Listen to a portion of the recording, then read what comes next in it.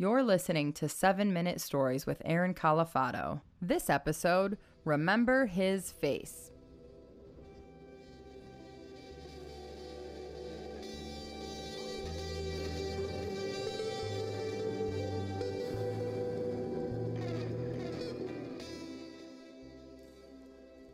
I was downtown and I was getting something to eat at a noodle bar, and when I walked out, there was, I think it was a homeless person asking for money, and he asked for money and food. He said, I'm hungry, or do you have any spare change for me to get a cup of coffee?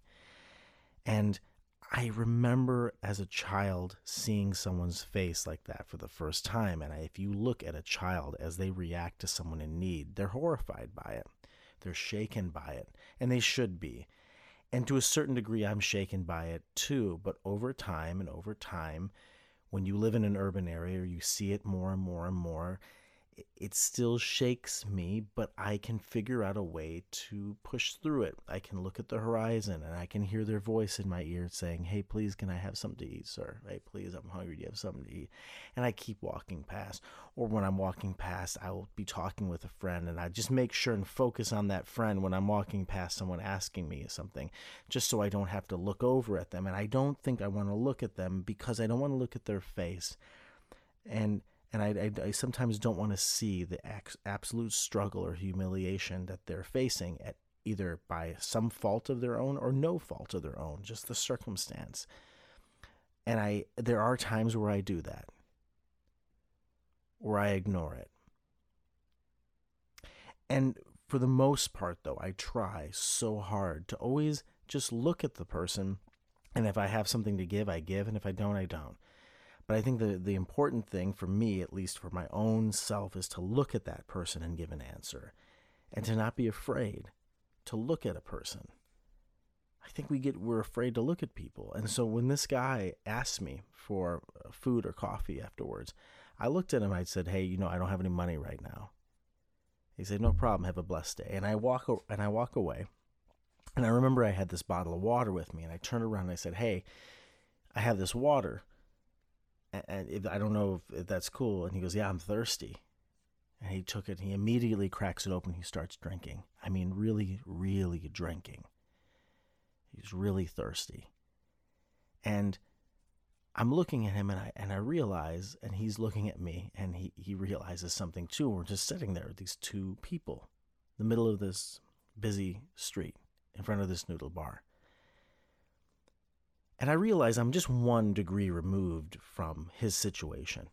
I mean, his situation is my situation. Any human being can experience need. We all experience need and hunger and desperation and being embarrassed or being any of those things. I mean, to think that I am somehow so far removed that it's just something that other people deal with. No. I mean, having an eviction notice on my door, I know I was 1 step away from that. And I was 1 bad decision, 1 bad investment if I had any money. I'm 1 bad parent, or 1 bad geographical location, or 1 bad revolution, or 1 bad influence, or 1 bad person who hurt me, or abused me, or took advantage of me. 1 bad fiscal choice of my own or someone else. I'm 1 step away from his situation. And his situation is a universal situation. It is not something we are divorced from, or I am divorced from. And so when I look at this person drinking this water, and I know what it's like to be fucking thirsty, I can identify with that moment. And I know I'm going to walk away to a better situation than he is going to walk to. And I'm not even walking. I'm walking to a parking garage and driving away. And I'm not going to feel guilty for the rest of my life about that. But I'm going to feel in that moment that I at least should take a look at this person's face. I can see something familiar. And I can see me. And he can see him in me. And he's having a bottle of water, and we're having a conversation. And he says to me, you know what it's like for someone to look through you? And I said, I've been to a couple of dinner parties. I've been to a couple of cocktail parties, and they just sort of look around or look through me because I'm not famous. I was joking. And I said, but no, I have not. I kind of know, but I don't know what you're talking about specifically. I've never had anybody just look through me. He goes, well, have you ever had anybody look at you like you're a piece of trash? And he said, I'm serious. There are people that look at me like I'm a piece of trash in the gutter with that water and sewage flowing into the sewer, and I'm just a part of that. And I said, I don't know what that is. I don't know what that must feel like, but I'm sorry. He goes, no, I'm sorry. I just can't imagine looking at another person that way. And he said, especially experiencing this now, when I get out of this, he said, I will never, ever, and if I do, he said, I will make every effort in my fucking life to look at another human being in their face and acknowledge that they exist in any form, privileged or not. They just deserve to be looked at and acknowledged, even for a second. And he said, I appreciate you talking with me, and I appreciate this bottle of water. I said, this is nothing, and it's no problem.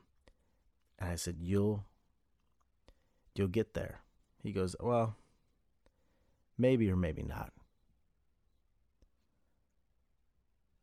And we just sat there, kind of both looking out at the world. And I remember his face.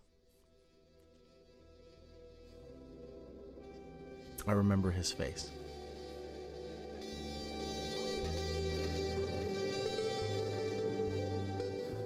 I hope you enjoyed the episode. A lot of people have been coming up to Aaron and I at parties, sending emails, and calling to tell us how much they love the podcast and ask when the next episode's coming out. A great way to stay connected is to visit the website, 7minutestoriespod.com.